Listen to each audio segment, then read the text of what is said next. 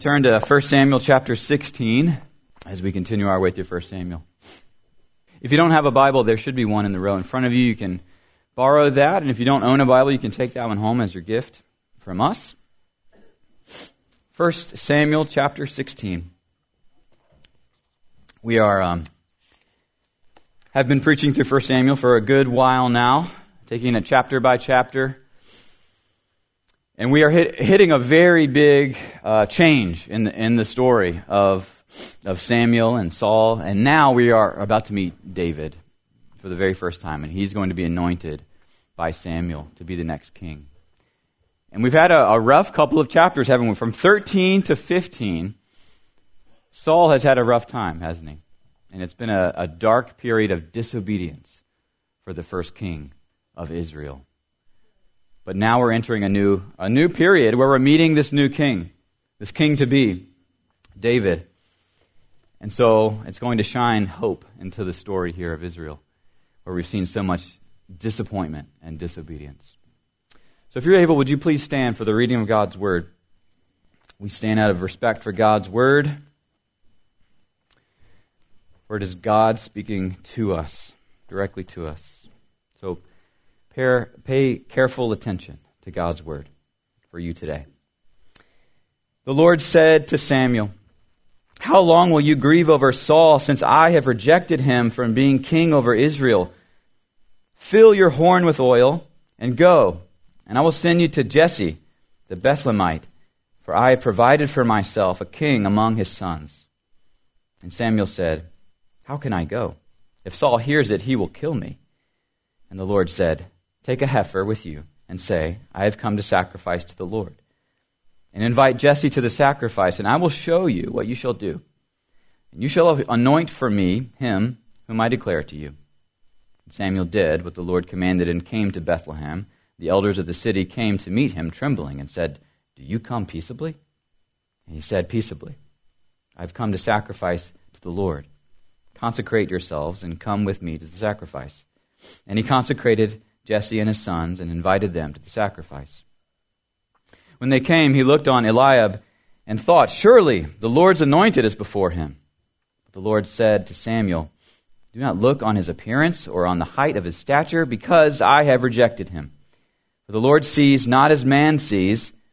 Man looks on the outward appearance, but the Lord looks on the heart." Then Jesse called Abinadab and made him pass before Samuel, and he said, "Neither has the Lord chosen this one." And Jesse made Shammah pass by, and he said, "Neither has the Lord chosen this one." And Jesse made 7 of his sons pass before Samuel, and Samuel said to Jesse, "The Lord has not chosen these." Samuel said to Jesse, "Are all your sons here?" And he said, "There remains yet the youngest, but behold, he is keeping the sheep." And Samuel said to Jesse, "Send and get him, for we will not sit down until he comes here."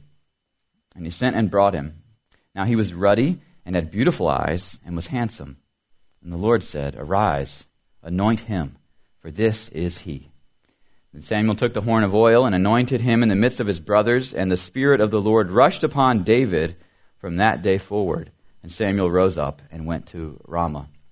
Now the Spirit of the Lord departed from Saul, and a harmful spirit from the Lord tormented him. And Saul's servant said to him, "Behold, now a harmful spirit from God is tormenting you. Let our Lord now command your servants who are before you to seek out a man who's skillful in playing the lyre. And when the harmful spirit from God is upon you, he will play it, and you will be well." So Saul said to his servants, "Provide for me a man who can play well, and bring him to me." And one of the young men answered, "Behold, I had seen the son of Jesse, the Bethlehemite, who is skillful in playing, a man of valor, a man of war, prudent in speech, and a man of good presence, and the Lord is with him." Therefore Saul sent messengers to Jesse and said, "Send me David your son, who is with the sheep." And Jesse took a donkey laden with bread and a skin of wine and a young goat, and sent them by David his son to Saul. And David came to Saul and entered his service. And Saul loved him greatly, and he became his armor-bearer. And Saul sent to Jesse, saying, "Let David remain in my service, for he has found favor in my sight." And whenever the harmful spirit from God was upon Saul, David took the lyre and played it with his hand. So Saul was refreshed and was well, and the harmful spirit departed from him. This is God's word. You may be seated. Please join me in prayer. Father, may the words of my mouth and the meditations of our hearts together be acceptable in your sight and glorifying to you, O Lord, our rock and our Redeemer. In Jesus' name, amen. Well, so far in 1 Samuel, a lot has been lost. Right? A lot has been a disappointment with Saul. The first king, Saul, has failed miserably. Chapter from 13 to 15, we see a major disobedience problem with Saul. A character flaw. That he doesn't trust the Lord. He trusts in himself. He fears what other people think about him. And he constantly falls into this pattern of disobeying God. They've won some battles, this is true, but they've also lost quite a few. But in the end, the worst outcome has occurred. Israel has a king that is half-hearted to God. Israel has a king that is half-hearted to God, toward God. And so there's a lot of hope lost. It's sort of like if you have filled out an NCAA bracket and you had a lot of hope, right? You had a lot of expectation. Your team that you picked was going to make it all the way. And you justified every choice you made, right? They had a better record, right? They shot better throughout the season. But if your bracket's like mine, it's busted.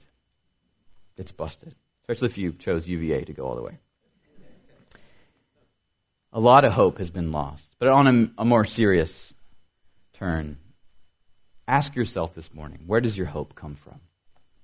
Where does your hope come from this morning? I know some of you are dealing with your own sins this morning. Some have been exposed to you maybe more recently, and they seem insurmountable. And when you think about your own sins and your struggles, you define it as all-powerful. It's all-powerful. I cannot defeat them. I know some of you are dealing with your past guilt and regret, decisions you've made in your past, and that guilt seems unrelenting, and you define yourself as unforgivable. I know some of you are dealing with sadness and grief over tragedy and loss. And when you think about those things, it seems overwhelming, and you define it as unbearable. I know some of you are dealing with disappointment that seems stomach-churning when you think about what you're disappointed over. So with that in mind, I ask you again, where does your hope come from this morning when you're in that state? Maybe you're looking for hope and you haven't found it yet. Maybe you're not a Christian this morning. You don't know where it can be found. Well, this morning, we're going to look at two places in this passage where our hope does not come from, and two places where our hope does come from.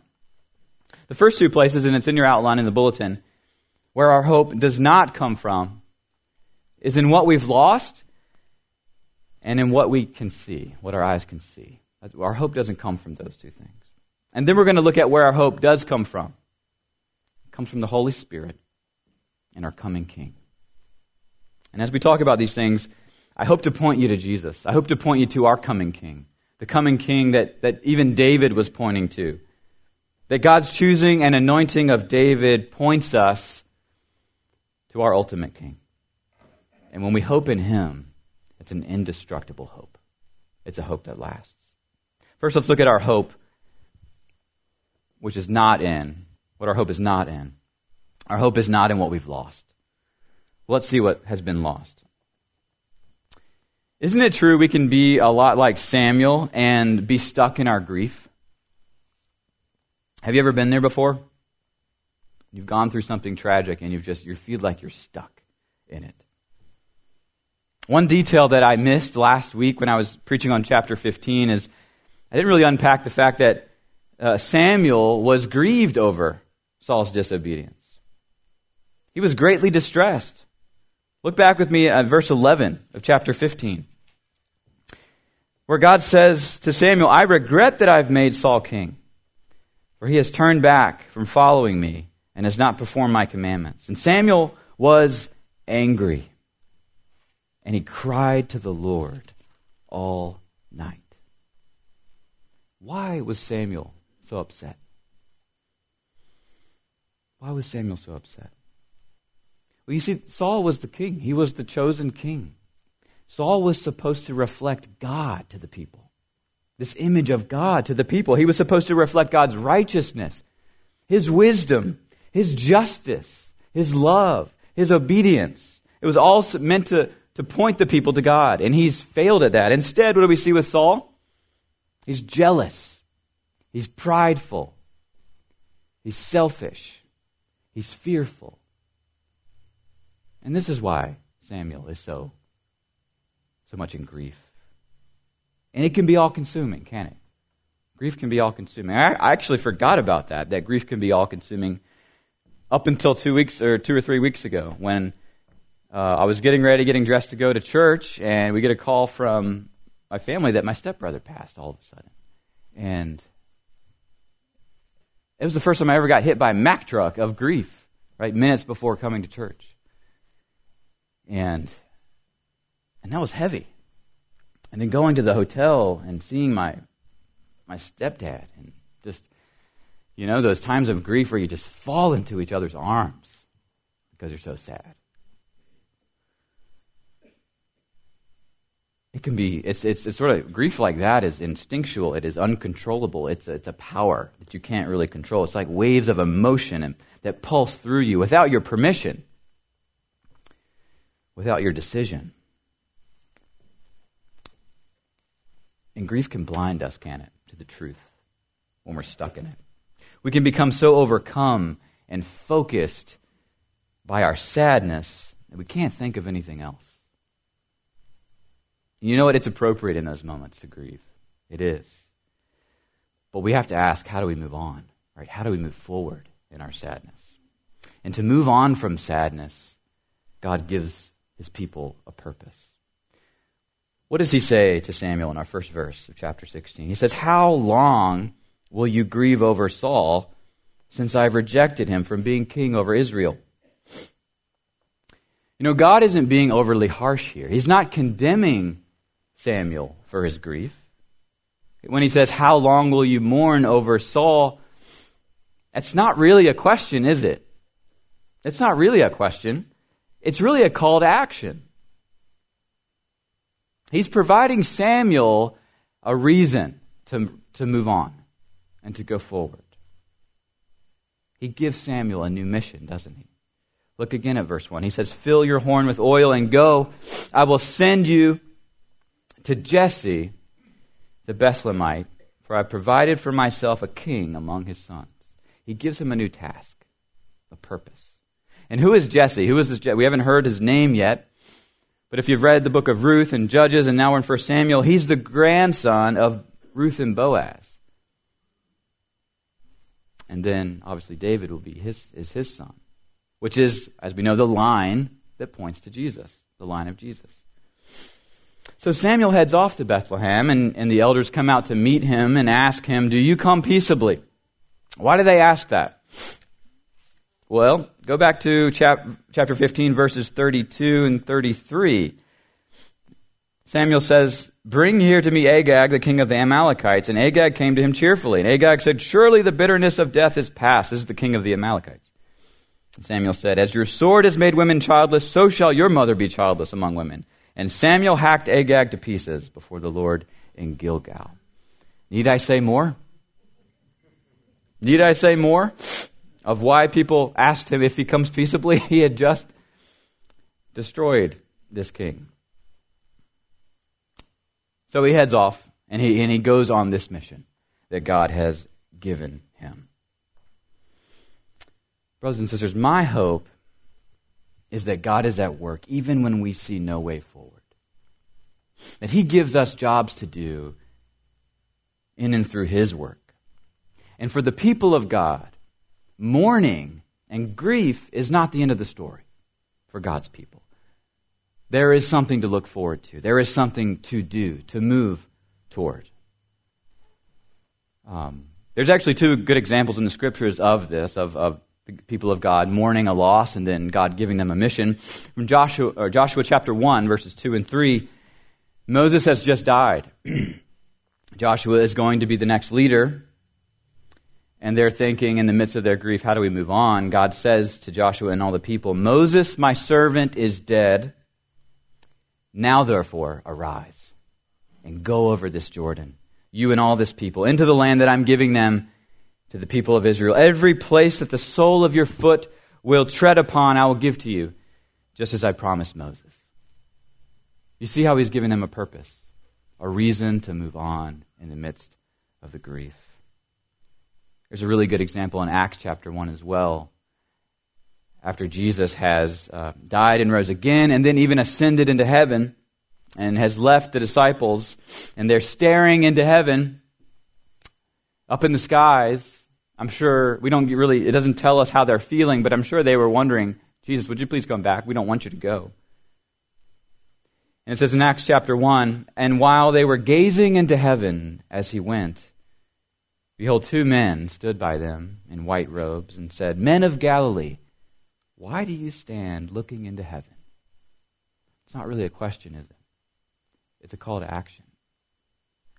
This Jesus who was taken up from you into heaven will come in the same way as you saw him go into heaven. Brothers and sisters, in the midst of your grief, God calls us out of grief, eventually, into action. Grief is important. You have to go through that. But it's not the end of the story for the believer. And so if you've gone through that, if you're in the midst of grief, what is God calling you to do? There's a promise in Jeremiah 31 that God will turn his people's mourning into joy. I will comfort them and give them gladness for sorrow. Our mourning is not the end of the story. And very often, in the midst of your grief, and you've probably experienced this, if you've gone through something tragic, that turning point is often when you see a way you can serve and love someone else, isn't it? Where you can enter into someone else's pain and help them and love them. So what is God calling you to do? Our hope, brothers and sisters, is not in what we've lost. Right? It's not in what we lost. He tells Samuel to move forward. Let's look at the second thing our hope is not in this morning. Our hope is not in what we see. It's not in what we see. So Samuel has some fear, doesn't he? He has a little bit of fear of thinking about going and anointing a new king while Saul is still king. If it wasn't God who had said this is okay, this is basically treason, is it not? To say, hey, I'm going to anoint a new king while there's still a king on the throne. So Samuel is rightfully scared. Look at verses 2 and 3. He says, how can I go? If Saul hears it, he'll kill me. The Lord said, take a heifer with you and say, I've come to sacrifice to the Lord. There's a little bit of an issue here some people have with God saying that. They think God is not telling the truth. So what is God doing here? Well, he's not lying. What God is doing is giving Samuel a cover story, isn't he? He's concealing truth. Just because you conceal some truth doesn't mean you're lying. He's giving him a cover story so that the mission can go forward, so that Samuel won't be killed. He's concealing and not revealing all of what Samuel's to do. If you think about it, this is what our missionaries do in countries where they're closed to Christianity, where they could be killed. Right? What do? They sometimes use different names. They sometimes, or most of the time, they have a different job when they go into that country so they can enter into that country. But what is their main objective? Tell people about Jesus, right? It's what our missionaries do very often. And that makes long-term gospel work possible. So it's a very similar situation here. And so Samuel moves forward. He goes to the people. They ask, are you coming peaceably? And the elders come out and say that. And he says, yes, peaceably. I'm coming to sacrifice, looking for Jesse. Verse 6, when they came, he looked on Eliab and thought, surely the Lord's anointed is before him. We're a lot like him, aren't we? A lot like Samuel. We focus on what we see. We judge books by their covers. We are drawn to beauty, to strength, to charisma, charm, and put togetherness. It's sort of like when all these brothers are lined up to be picked for the next king. It's like being picked for kickball, right, when you're in elementary school. I was picking my kids up the other day. I got there early. I was in the car pickup line, and the kids were still playing. I think they were playing football off in this field. But before they were getting started, they had, two representatives who were picking their team. And of course, who were the people that got picked first? The big, the strong, the boys. And then it got, as the people went further on, it went down to the runts at the end of the line. And that was always a big fear growing up. You'd be picked last. That'd be so bad. But we're like that from the beginning. We pick, we use our eyes, and we see beauty and strength, charisma. And so Samuel was like the rest of Israel in this regard. Remember Saul's description when we first meet him back in chapter 9. How is Saul described? A handsome young man. There was not a man among the people of Israel more handsome than he. From his shoulders upward, he was taller than any of the people. And so it's with that in mind, Samuel looks at Eliab. He's like, surely this is the guy. And if Eliab had been chosen, it would have been Saul 2.0, right? He looked on Eliab and thought, surely the Lord's anointed is before him. But this is what the Lord says. Do not look on his appearance or on the height of his stature, because I have rejected Eliab. I have rejected him. The church, time and again, has been guilty of this too. We often have an obsession with celebrity, don't we? We elevate celebrity preachers who are gifted and charismatic, even when we sort of turn a blind eye to character flaws or red flags in their character. And we forget that it's the character of a leader that God looks at most. And those gifts and talents can be developed and trained in time. We get that backwards often. And that's for elders and deacons and anybody in leadership position. When we look at the qualifications in 1 Timothy and Titus and read through those qualifications, they emphasize character over skill. Really, the only skill that's mentioned is able to teach in those lists. Everything else is about your character. It's about who you are. And so God operates in these spaces that are invisible, that we aren't inclined to look. God looks on the heart. Look again at verse 7. The Lord looks on the heart. He looks at your character. He looks at your desire. I'm going to ask you a question this morning. Is it a good thing? Think about this. Is it a good thing that God has X-ray vision into your heart right now? How do you feel about that? That he sees it all very clearly. He sees your thoughts. He sees your secrets. He sees your desires. You can't hide anything from God. One way to say it is you're naked before God. Psalm 139, David even says, even before a word is on my tongue, O Lord, you know it altogether. Let that sink in. Let that sink in. That God sees everything. Is that good news? Is that good news to you? Well, let me just say that without a means of being forgiven, that's a terrible, horrible, no good, very bad reality for you and me. Without a means of being forgiven. That's bad. But with Christ, it's the ultimate comfort and joy because we have a Savior. We have a God who sees all the dirt. He sees all the mess. He sees all of our lusts and our angers and our jealousies and our envy and our pride. He sees it all. And he still desires to save us. There's no greater joy. There's no greater comfort than knowing we have a Savior and a God who sees everything, yet still Jesus went to the cross to die for us. And for you believers this morning, I know 100% of you this morning here struggle with remaining sin in your life, like I do. You know the things you do that you don't like Paul says in Romans 7. The very things I do, I hate. But I'm asking you to do something this morning. Ask the question, why? Why do I do those things? Those questions dig into your motivations. It digs into your heart. Why do I do the things I do? What am I believing in that's false? What am I trusting in that is not God? What am I loving besides God? Dig into your heart. Do that work. But you might be asking this morning, well, wasn't David handsome? Right? Wasn't he beautiful, it says in the text? So surely God was pleased with David's looks, right? That's why he was chosen, right? Look at verse 12.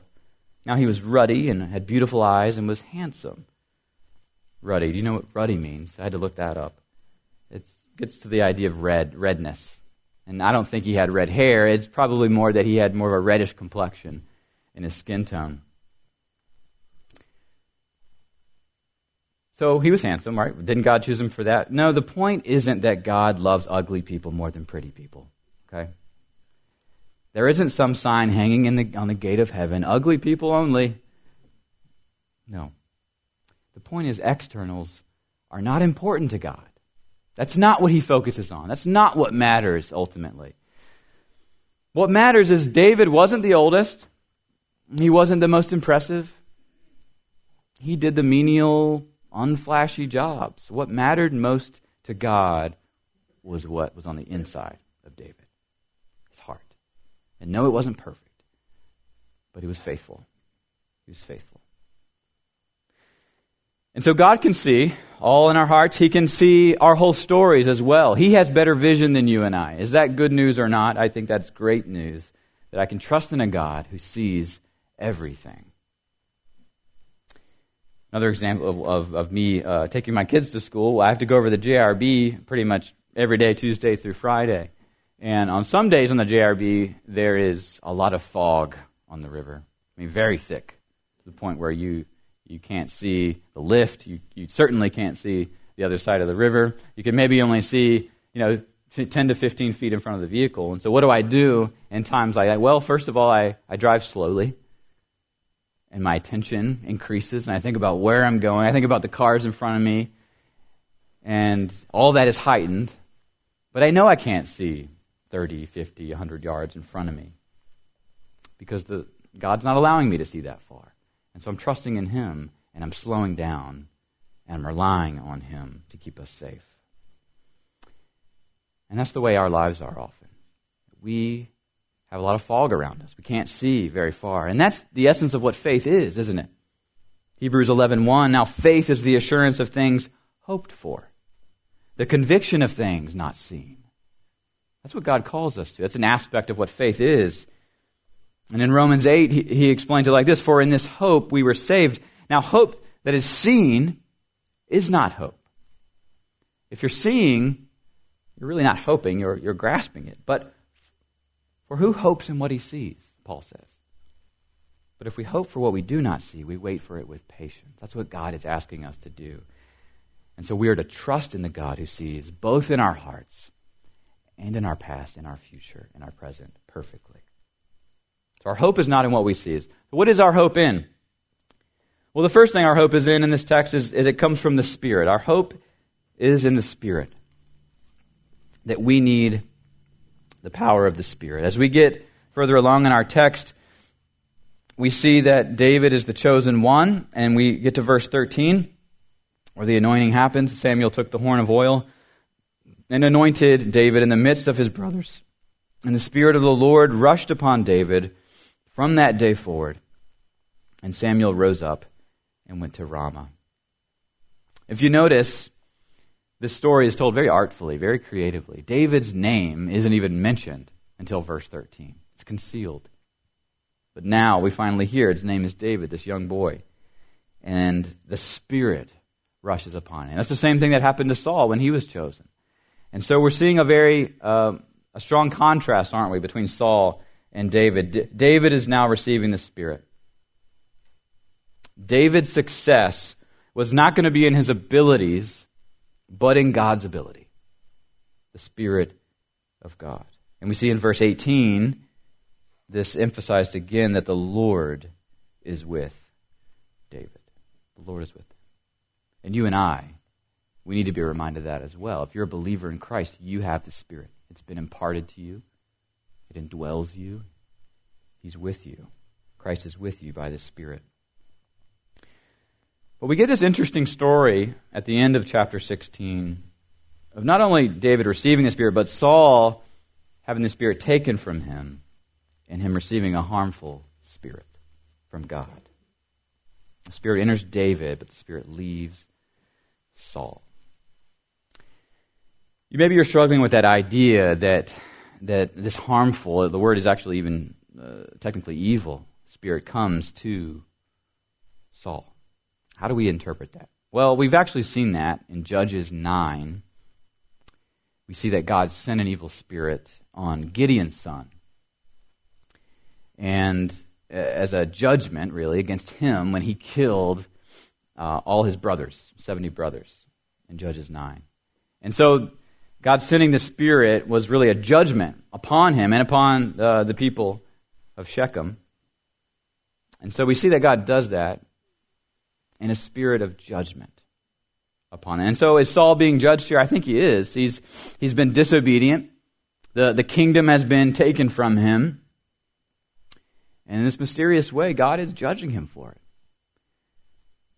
But he's not going to remove all comfort from him, is he? He's going to actually give him David to comfort him, the one who has the Spirit. And so, what does Saul do? He is struggling with this, so his advisors tell him, well, I've heard of this guy David, he's got the Spirit, and he can play the lyre really well, and that will soothe you. And so he invites him in, he takes him into his service, and he comforts him whenever the Spirit is on him. And then this harmful, the Spirit departs from him. And so how can we think through that? Well, believers who have the Spirit, we can comfort unbelievers, can't we? We can comfort those who are living lives of rebellion. We can make a positive impact on people because we have the Spirit in ourselves. Romans 8, again, Paul says, likewise, the Spirit helps us in our weakness. Talking about believers. For we do not know what to pray for as we ought, but the Spirit himself intercedes for us with groanings too deep for words. The Spirit intercedes for the saints. Isn't that a comfort to you? That when you don't know what to do, when you don't know what to say, the Spirit is interceding for you. The Holy Spirit. That when you see little bits of growth in your life and sanctification and love for those around you, love for your wife and your kids, your husband, and brothers and sisters here in the church that you want to serve, that is the Spirit. Be encouraged. That's the Spirit working upon you. Don't be discouraged when you feel like you only see your sin. When you see moments of obedience and moments of love for God's Word, that is the Holy Spirit, brothers and sisters, working upon your heart. Be encouraged by that. And know that also you can comfort those who are going through difficult times, as David was a comfort to Saul. What's the last place that our hope comes from? It comes from our King this morning. You ever thought about, going back a few chapters, that God is so gracious to give Israel a king? Do you remember why they asked for a king in the first place? They wanted to be like the other nations, and essentially what they were saying to God is that we don't trust you, God, to be our king. We want our own king. And he's providing this king for them. They've had a bad king. Hopefully they've learned something from that. But now he's providing a good king. A king that comes from Bethlehem. Just like the future king would come from. Micah 5:2 says, "Oh, but you, O Bethlehem, you who are too little to be among the clans of Judah, when from you shall come forth for me one who is to be ruler in Israel, whose coming forth is from of old, from ancient days." Talking about David, but also this future king, that Jesus was to be born in the town of David, that again and again in the Gospels, Jesus was referred to as the son of David, and he was the great-great-great-great-great-great-grandson of David. But he was also the better David. That David, with all of his goodness, with all of his love for God, with all of his beautiful poetry that we have in the Bible, and all the Psalms that he wrote for our benefit, he would fall short as well. He's not enough. As I read from Acts earlier, he died. He died and did not rise again. We needed a better David to come. And so we turn our attention to this future king that is promised, this Jesus, of Nazareth, who was anointed to be king just like David. If you remember at his baptism, Matthew chapter 3, when Jesus was baptized, immediately it says he went up from the water, and behold, the heavens were opened to him, and he saw the Spirit of God descending like a dove and coming to rest upon him, and behold, a voice from heaven said, "This is my beloved Son." So God confirming his kingship. "This is my beloved Son, with whom I am well pleased." And later in Jesus' ministry, when he goes into the synagogue, he reads from the scroll of Isaiah, Isaiah 61, where it reads, "The Spirit of the Lord is upon me, because the Lord has anointed me to bring good news to the poor, to bind up the brokenhearted, and to proclaim liberty to the captives." And after he reads that text, he says, "This reading has been fulfilled today in your hearing, that I am what Isaiah was talking about. I'm here to give good news to the poor, to bind up the brokenhearted, to proclaim liberty to the captives." So I tell you this morning, Hope Church, Jesus is our only hope to remove that guilt and shame that you have, to forgive those sins and disobedience that you're thinking about, to take away your grief and your sadness. And he doesn't just remove that. He doesn't just cleanse us from those things. He gives us his own righteousness. That when God looks at you, he doesn't just see a person washed clean from his sins or her sins, but he sees his own Son's righteousness when he looks at you. That's the gospel. And so by trusting in King Jesus, you're cleansed by his payment on the cross. You are righteous by his own performance. You are equipped by his own power and the Holy Spirit. And as we're about to sing, Jesus paid it all. Jesus paid it all. He was the better David. He was perfect in all ways. Let your hope this morning be in that perfect and powerful King. And then as you think about how am I going to serve him? I was talking to a dear brother, father in Christ yesterday. And he was such an encouragement to me because his body's failing. And we were talking about how difficult that is, as your body fails. And you think about maybe the end could be near in the next year or less. And he's been doing this Bible study for a long time. And those guys he leads a Bible study for have asked him to keep doing it. And I was so encouraged because as his energy is getting less and less, he continues to lead this Bible study for these guys and love them and teach them about the God that he might be meeting soon in person. So encouraging. There's something for you to do, brothers and sisters, as you think about what you've lost, as you think about what you can't see. You long for that coming King. He has a job for you. Let's pray. Father, we thank you so much for this word. We thank you for your presence. We long to be like David who had the Lord with him in his kingship and in his reign. But we also have a true King who is the Lord, who came in the flesh, lived that life that we could never have lived, and rose again to eternal life after making atonement for all of our sins. King Jesus, we love you. We thank you. Lift us up to you. In Jesus' name we pray. Amen.